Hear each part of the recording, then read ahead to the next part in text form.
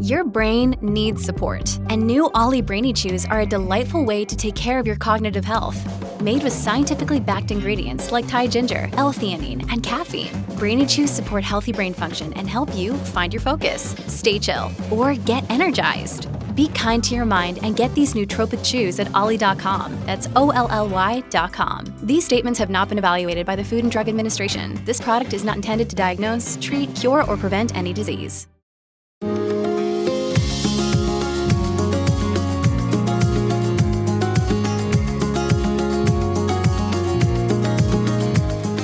Welcome to the award-winning Thoughts from a Page podcast, a member of the Evergreen Podcasts Network, hosted by me, Cindy Burnett, a voracious reader and book columnist who provides you with casual author conversations, book recommendation episodes, and insider information on all of the newest releases that I have read and endorse, and on the publishing industry in my behind-the-scenes series.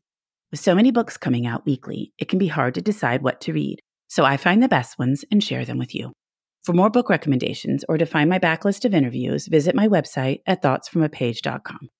In 2023, I have a new segment on my Tuesday episodes called Read-alike Requests. Listeners can submit a book they loved and tell me why they loved it, and I will suggest some similar reads. There is a Google form included in today's show notes if you would like to send in a request. If you love to read, I hope you will consider joining my Patreon group to access additional content, including bonus episodes and early reads with pre-pub author chats. For March, there are two books, Colleen Oakley's new book, The Mostly True Story of Tanner and Louise, and Fifth Avenue Glamour Girl by Renee Rosen. And for April, my selection is The Comeback Summer by writing duo Allie Brady. The link to join is in the show notes. Today, I am chatting with Lynn Cullen about The Woman with the Cure. Lynn grew up in Fort Wayne, Indiana, and is the best-selling author of The Sisters of Summit Avenue, Twain's End, and Mrs. Poe, which was named an NPR 2013 Great Read and an Indie Next List selection. She lives in Atlanta with her husband, their dog, and two cats. I hope you enjoy our conversation. When you need mealtime inspiration, it's worth shopping Kroger, where you'll find over 30,000 mouth-watering choices that excite your inner foodie. And no matter what tasty choice you make, you'll enjoy our everyday low prices, plus extra ways to save, like digital coupons worth over $600 each week. You can also save up to $1 off per gallon at the pump with fuel points. More savings and more inspiring flavors make shopping Kroger worth it every time. Kroger, fresh for everyone. Fuel restrictions apply. And now, for this week's Read-alike Request segment.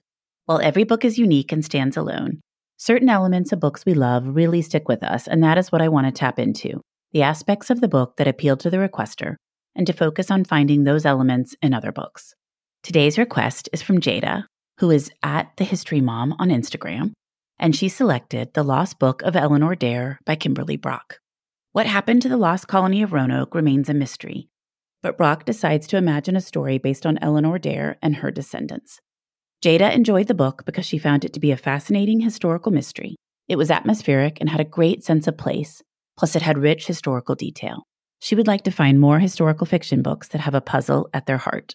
I love historical fiction, so I'm always happy when somebody's asking for a read-alike in that genre. My first recommendation is Time's Undoing by Cheryl Head, which comes out next week. Time's Undoing is about a young Black journalist's search for answers in the unsolved murder of her great-grandfather in segregated Birmingham, Alabama, decades ago, and it is inspired by the author's own family history. It is a dual timeline narrative that takes place mainly in Birmingham in 1929 and 2019, and Head really brings the city to life in both time periods. I truly felt like I was transported to Birmingham, and I learned so much about the city both then and now. There is a mystery at the heart of the story, and the way the tale unfolds is just so well done. I think it is a great read-alike for The Lost Book of Eleanor Dare. My next recommendation is Lady in the Lake by Laura Lippman, a story set in 1960s Baltimore amid the social turmoil and strife of the era. Lippman's tale unfolds through the perspective of numerous characters, each chapter tied to some small portion of the last chapter, as the main character slowly works to solve a cold case. This is another book with an incredibly strong sense of place, something Jada enjoyed about The Lost Book of Eleanor Dare, and it also contains a mystery at the heart of the story. Both the book's format and the mystery's resolution are really creative. The last book I am recommending as a read-alike is The Cottingley Secret by Hazel Gaynor.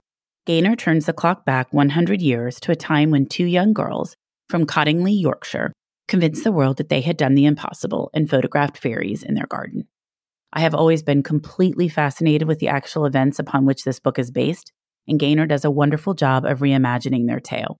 This is a great read-alike for Eleanor Dare because both authors base their stories on historical events with puzzles at the heart of them. And The Cottingley Secret is another book with a very strong sense of place and time. Before I finish, I want to quickly mention a few others.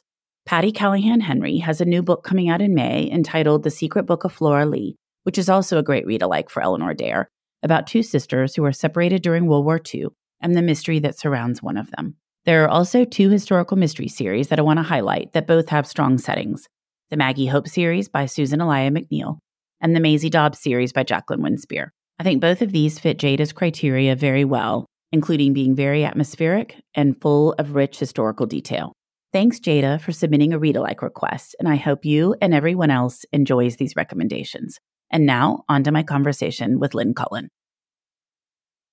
Welcome, Lynn. How are you today? I am great. Thank you.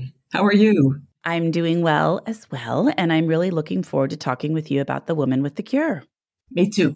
For those that won't have read it yet, I would love for you to give me a quick synopsis of The Woman with the Cure to start out. The Woman with the Cure is about the race for the polio vaccine. It takes place mostly in the 50s, and most people know about Salk and Sabin, the two doctors who are head-to-head fighting for the cure for the vaccine. But actually, there were a lot of influential women in the race, and I have singled in on the most important woman and fascinating woman, Dorothy Horseman, and her role in beating polio. And what a timely story, which we will talk about in just a little bit. But before we do that, I would love to hear how you learned about Dorothy Horseman and then how you became invested enough in her story to write about it. Well, I walk every Friday with a friend, Karen Torgaley, who was at the time the oral historian for the CDC. And she was always telling me these cool stories about pioneers in epidemiology and public health, people who changed the world. And the one story I really loved was about the race for the vaccine between Salk and Sabin. And, these guys are terrible characters. They're each very eccentric and amusing in their own ways. And, of course, brilliant. But the whole time I was hearing this and thinking, I was thinking, I have got to write a story about this. This is so fascinating. But the other thought was, I have to do it from a woman's point of view. Where are the women? And actually, Karen didn't have much in the way of leads for me about, a woman who could carry this story. So I had to do a lot of digging. And I got on the track of Dorothy Horseman, really from just some online websites. There's very little about her in books. And I tracked her down. And when I looked up some pictures in Life magazine from 1944, she was instrumental in what was called the Miracle of Hickory, because this was a horrible outbreak in Hickory, North Carolina. And they quickly built a hospital, staffed it, and turned the outbreak around in like 7 days' time. So she was part of this. And this Life magazine had these pictures of this very tall woman taking blood samples from children and hanging out in the tent. The people lived in tents. The doctors, I should say, lived in tents. And they also took in their admissions in tents. It was very makeshift. And this woman kept appearing in it. This very tall woman, as I said. And that was Dorothy Horseman.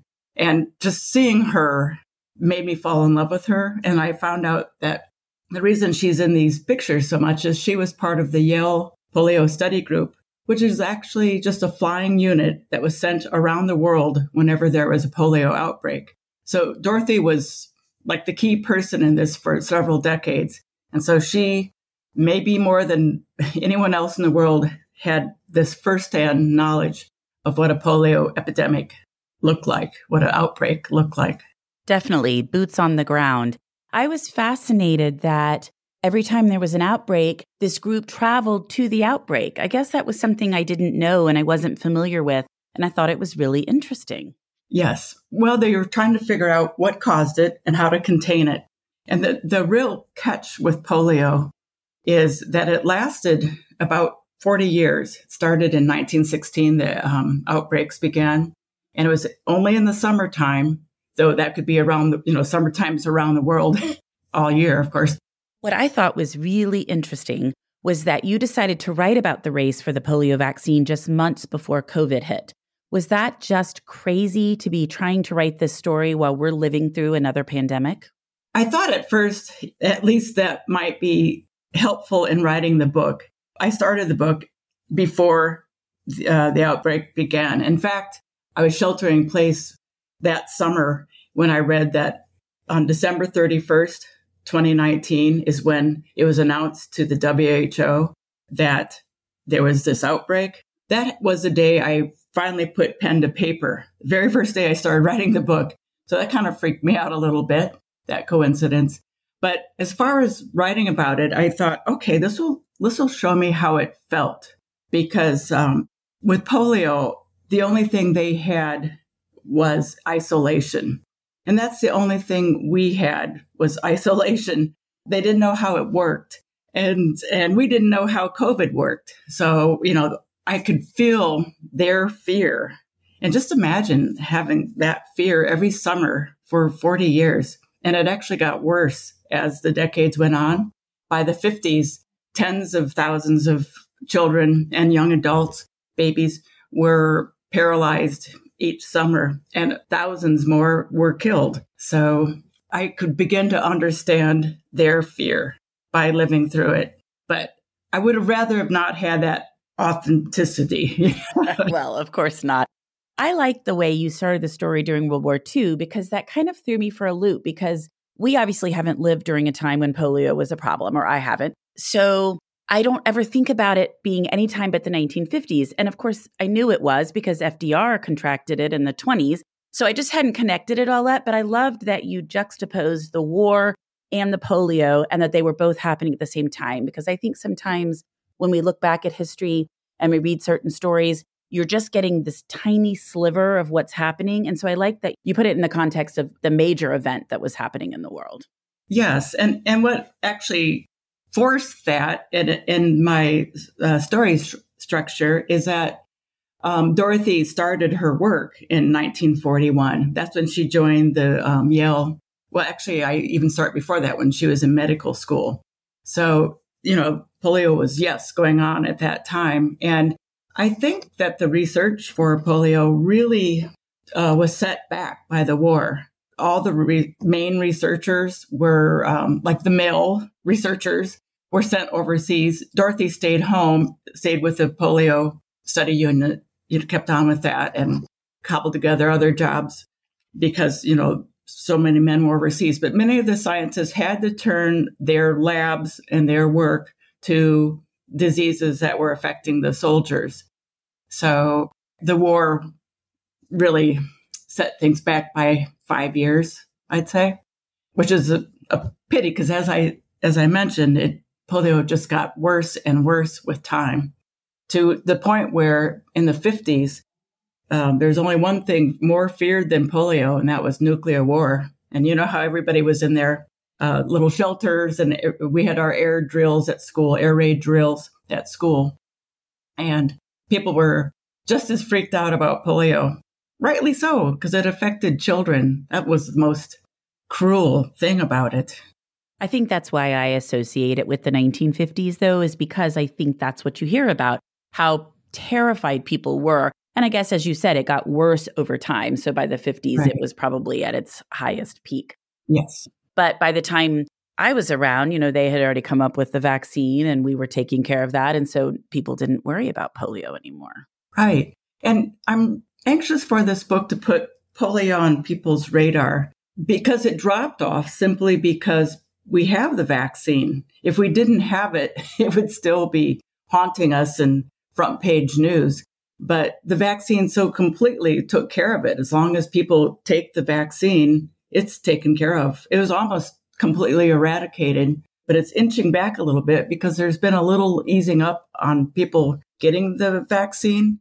And that's a mistake because polio will take advantage of you not having immunity to it. Absolutely.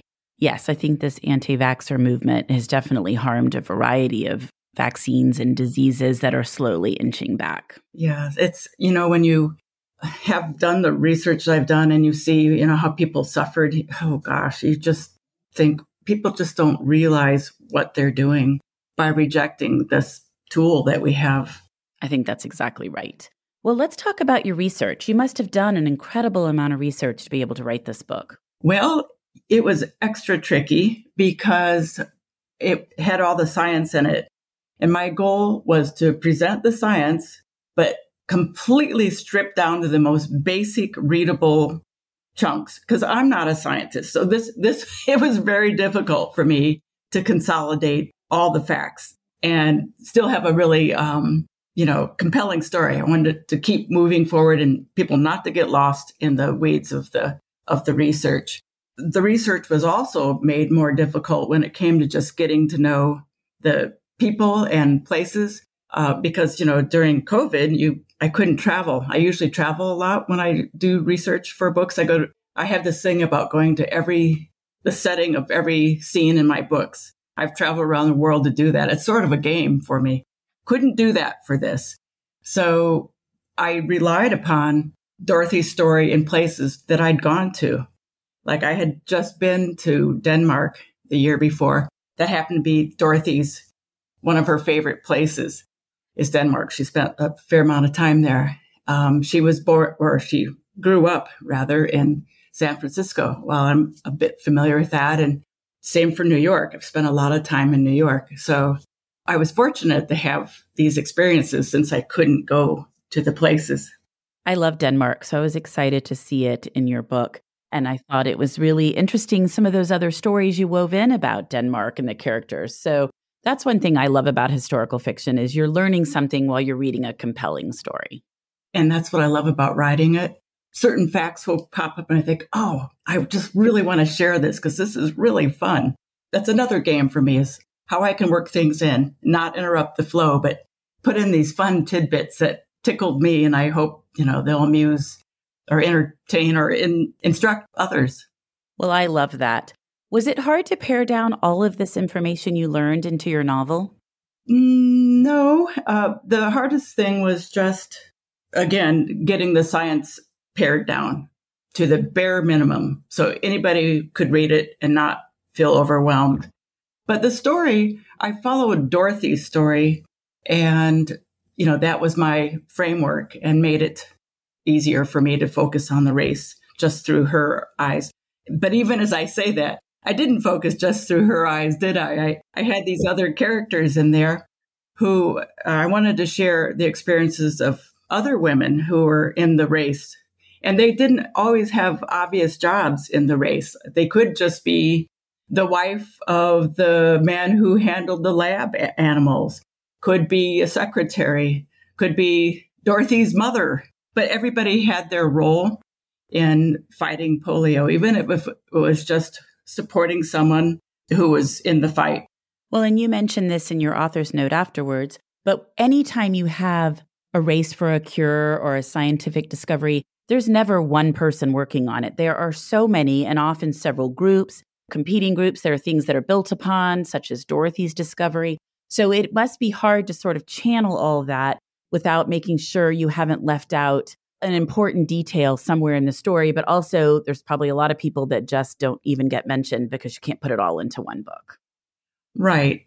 And that is an important point. I'm glad you made that. Because one thing that really bothers me is that they call the oral polio vaccine the Sabin vaccine. They call the one that's injectable the Salk vaccine, as if one guy came down from the mountain with his flask after 10 years of, looking for it.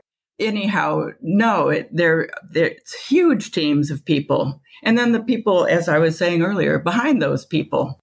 It's a very broad effort.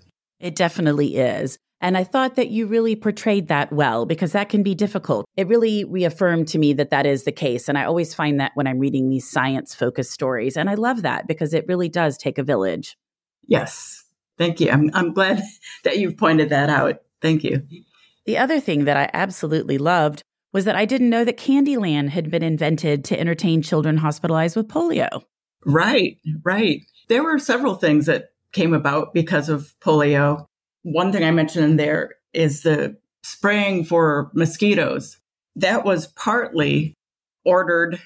In fact, the timing of it is totally to do with polio. Right after the war, government airplanes and trucks were fitted up to, blanket the world, the U.S., I should say, at least, in DDT. And I remember as a kid seeing these foggers going down the street, just blaring out all this toxic fog. And the kids, we played in it. We ran behind them because it was a cool mist, We played in that. And that came about because they were trying to get rid of mosquitoes, which they very early on, Dorothy's research pointed out that didn't really stop polio. It killed the mosquitoes, but it did not affect polio transmission at all. I'm so glad you mentioned that, actually, because it stuck out to me, because now we know DDT and its effects and would not want to be sprayed by it by any stretch of the imagination. And so I just thought that was really interesting as well. And it's just so fascinating to see how these things developed, that they were spraying for mosquitoes because they were worried about polio versus just getting rid of the mosquitoes and everything else they carry. But then also the DDT, and you mentioned where she steps in a DDT-laden puddle, and I'm like, oh, the whole time, just like, oh. I know, and people just were not cognizant of the damage of these things. I think she was. If you look at her report, she was leery about DDT, period. But and I did an aside. I don't know if she actually said this, but she's like, why wouldn't they test on children first, the effects of DDT before spraying them en masse, Thankfully, we have more safeguards in place now. And you talk about that as well, which I thought was interesting. After the initial application of the Salk vaccine, where there were some complications because things weren't handled right by one of the manufacturers, the FDA put in a lot more stringent requirements. And so it was interesting to just see how some of these things developed. Right. In fact, the FDA was really strengthened by polio with, as you mentioned, the mishap that happened with the Salk vaccine when it first came out.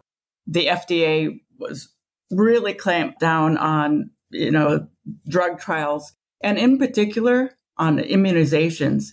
And that's why to this day, when people fear, being harmed by an immunization, they should know that vaccines are the hardest thing to get through a drug trial. They almost, for a while, just couldn't get vaccines through. That's why Sabin had to test his in the USSR, because you couldn't even test a vaccine in the US, after Salk's thing. But that was a really good thing to come out of the polio vaccine, is the strengthening of the FDA. I thought that was so interesting. And I thought it was completely intriguing that they were able to go to the Soviet Union and dispense 67 million vaccines to children there. And I loved your commentary on the difference, or maybe it was a commentary in one of the reviews, I think it was, about how different it is when you're in a dictatorship versus a democracy, but that they were able to go and try the vaccine there. Yes. And in fact, it's interesting. It was actually 77 million people. Oh, sorry. Okay. Well, it's a few million. Anyhow, 77 million people took it. And in order to, test the results of this 77 million person drug trial, biggest drug trial ever, I think it still is the biggest one to this day. Anyhow, this was the USSR. And so they were very closed at the time, during the Cold War. And so they only allowed one person, one Western scientist, to go over there and evaluate this drug trial. And it was Dorothy Horseman. This shows you the WHO appointed her. It shows you how respected and how she was the top of the field in polio. And so she went over there and went over all the lab work and everything in a few months' time and pronounced that it was safe and effective. And so the children of the world afterward got their sugar cube vaccine on her say-so. So essentially, some of us like me had these sugar cube vaccines, and we got it because Dorothy said it was okay. Based on the 77 million kids in the USSR, I think that's the craziest story. Yes. And they were young adults too. Okay. That's how they got so many people. Yes. But still, that's just pretty wild. Yes. Yes. And one woman did all the evaluating. Yeah. No, it is. It's just one of those things that's kind of mind-boggling to think about. Yes. Well, you incorporate a number of advertisements directed to women and about women during the era that you're writing about. How did you decide to do that and why? I always look at advertising in an era, especially from the rise of advertising with the rise of radio in the 20s on. I talked about that in my last book, Sisters of Summit Avenue. It's fascinating to me how so much of our culture has really been dictated by advertising. We have our values that have been dictated to us to sell products. And so that's why I included them in this book as well. It's products that kind of said a lot about what was expected of women. Like the one, by the way, I got these based on actual advertisements placed where I mentioned them. Like one of them was in Time magazine, one was in Life. And that one ad where it had a picture of a woman sitting at her vanity, brushing her hair in her slip. And she was encased in ice. She was in this ice block. And it was supposed to, advertise about how cool your bedroom could be if you got this air conditioner. But I just thought this is how they wanted women back then. They just wanted to put their women on ice. So the advertisements say so much, and that's why I wanted to slip them in. They do say so much. And I'm so glad you mentioned the Sisters of Summit Avenue because I loved that book. And that's how this one got on my radar, because once I like a book by an author, I'm always looking for what they're writing next. And so I was very happy when your name popped up attached to this one because I was like, oh, I loved her last book. Oh, thank you. I'm so glad. So what was the highlight of writing this book? For me, I didn't even discover it until the end. Actually, past the end, I'd finished the book and was just thinking about it. And I realized, this book's about connections. It's really the whole theme. Everything is about connections and how we're so connected. And I feel like if we only knew how connected we how connected we are, we would be kinder to each other. And when I realized that's really what this all boiled down to, and it's kind of my life philosophy, I was really excited that it all came together like that. And you highlight that in the book as well, which I really liked, the importance of being kind to each other. Yes. Well, before we wrap up, what have you read recently that you really liked? Oh, well, I read some books that have really thrilled me. I have 3 faves, though there are many others I hate to leave out, but I loved Lessons in Chemistry by Bonnie Garmis. That was really exciting to read. First of all, it made me laugh tons. I laughed about every page out loud. My husband's probably alarmed. I cried, but also it blew me away because it's, here I wrote this book about a woman in science in the 50s and earlier, just trying to find her or make her discovery. And here is this fictitious character. I do it with a real person in a real situation, but in Lessons in Chemistry, it's this fictitious person with the same battles. And I just love how the parallels.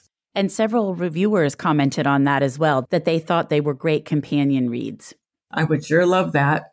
And I certainly recommend Lessons in Chemistry. And then real quickly, I also love The Marriage Portrait. As a historical fiction writer, that book blew me away because it had so much tension in it. It was like watching this really compelling movie and, just reading a book in your own bed or whatever. And also, I just love Kate Atkinson, and I loved her recent Shrines of Gaiety. I mean, her writing, she's just so much fun to read. Again, it's like watching a movie, but more fun because your picture in your head that she really enables you to picture in your head is even better than any movie you could ever see. Yeah, she writes some clever stories. I really loved Transcription, and I loved Life After Life. Yes, I did too. You ought to try Shrines of Gaiety. It's just a blast to read. Okay, good. Well, I love historical fiction. And that's why I always laugh about Maggie O'Farrell, because I have read all of her earlier books, but I have not read her 2 historical fiction books.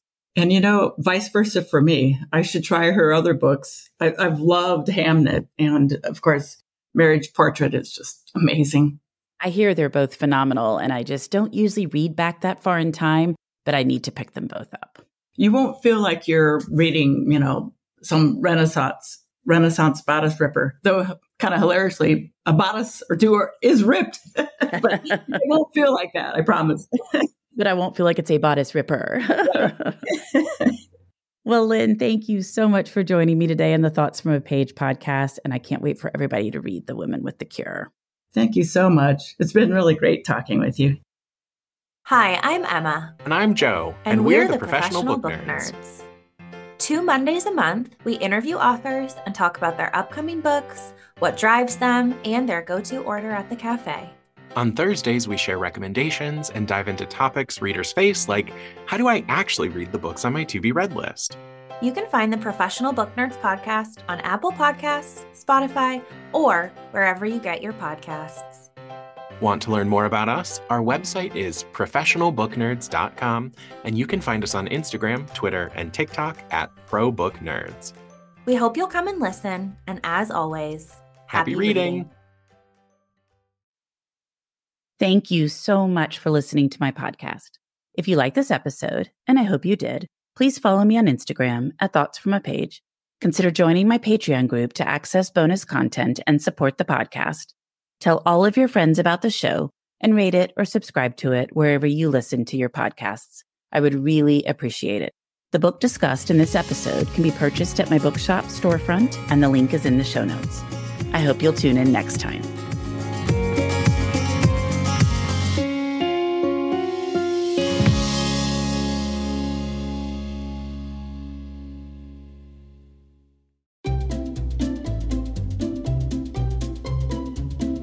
Hello, and welcome to Novel Conversations, a podcast about the world's greatest stories. I'm your host, Frank Lavallo, and for each episode of Novel Conversations, I talk to 2 readers about one book. And together, we summarize the story for you. We introduce you to the characters, we tell you what happens to them, and we read from the book along the way. So if you love hearing a good story, you're in the right place. Our 9th season is coming this fall. Tune in to hear from some of the all-time great authors, Charles Dickens, Jules Verne, F. Scott Fitzgerald, and more. Subscribe to Novel Conversations wherever you listen to podcasts.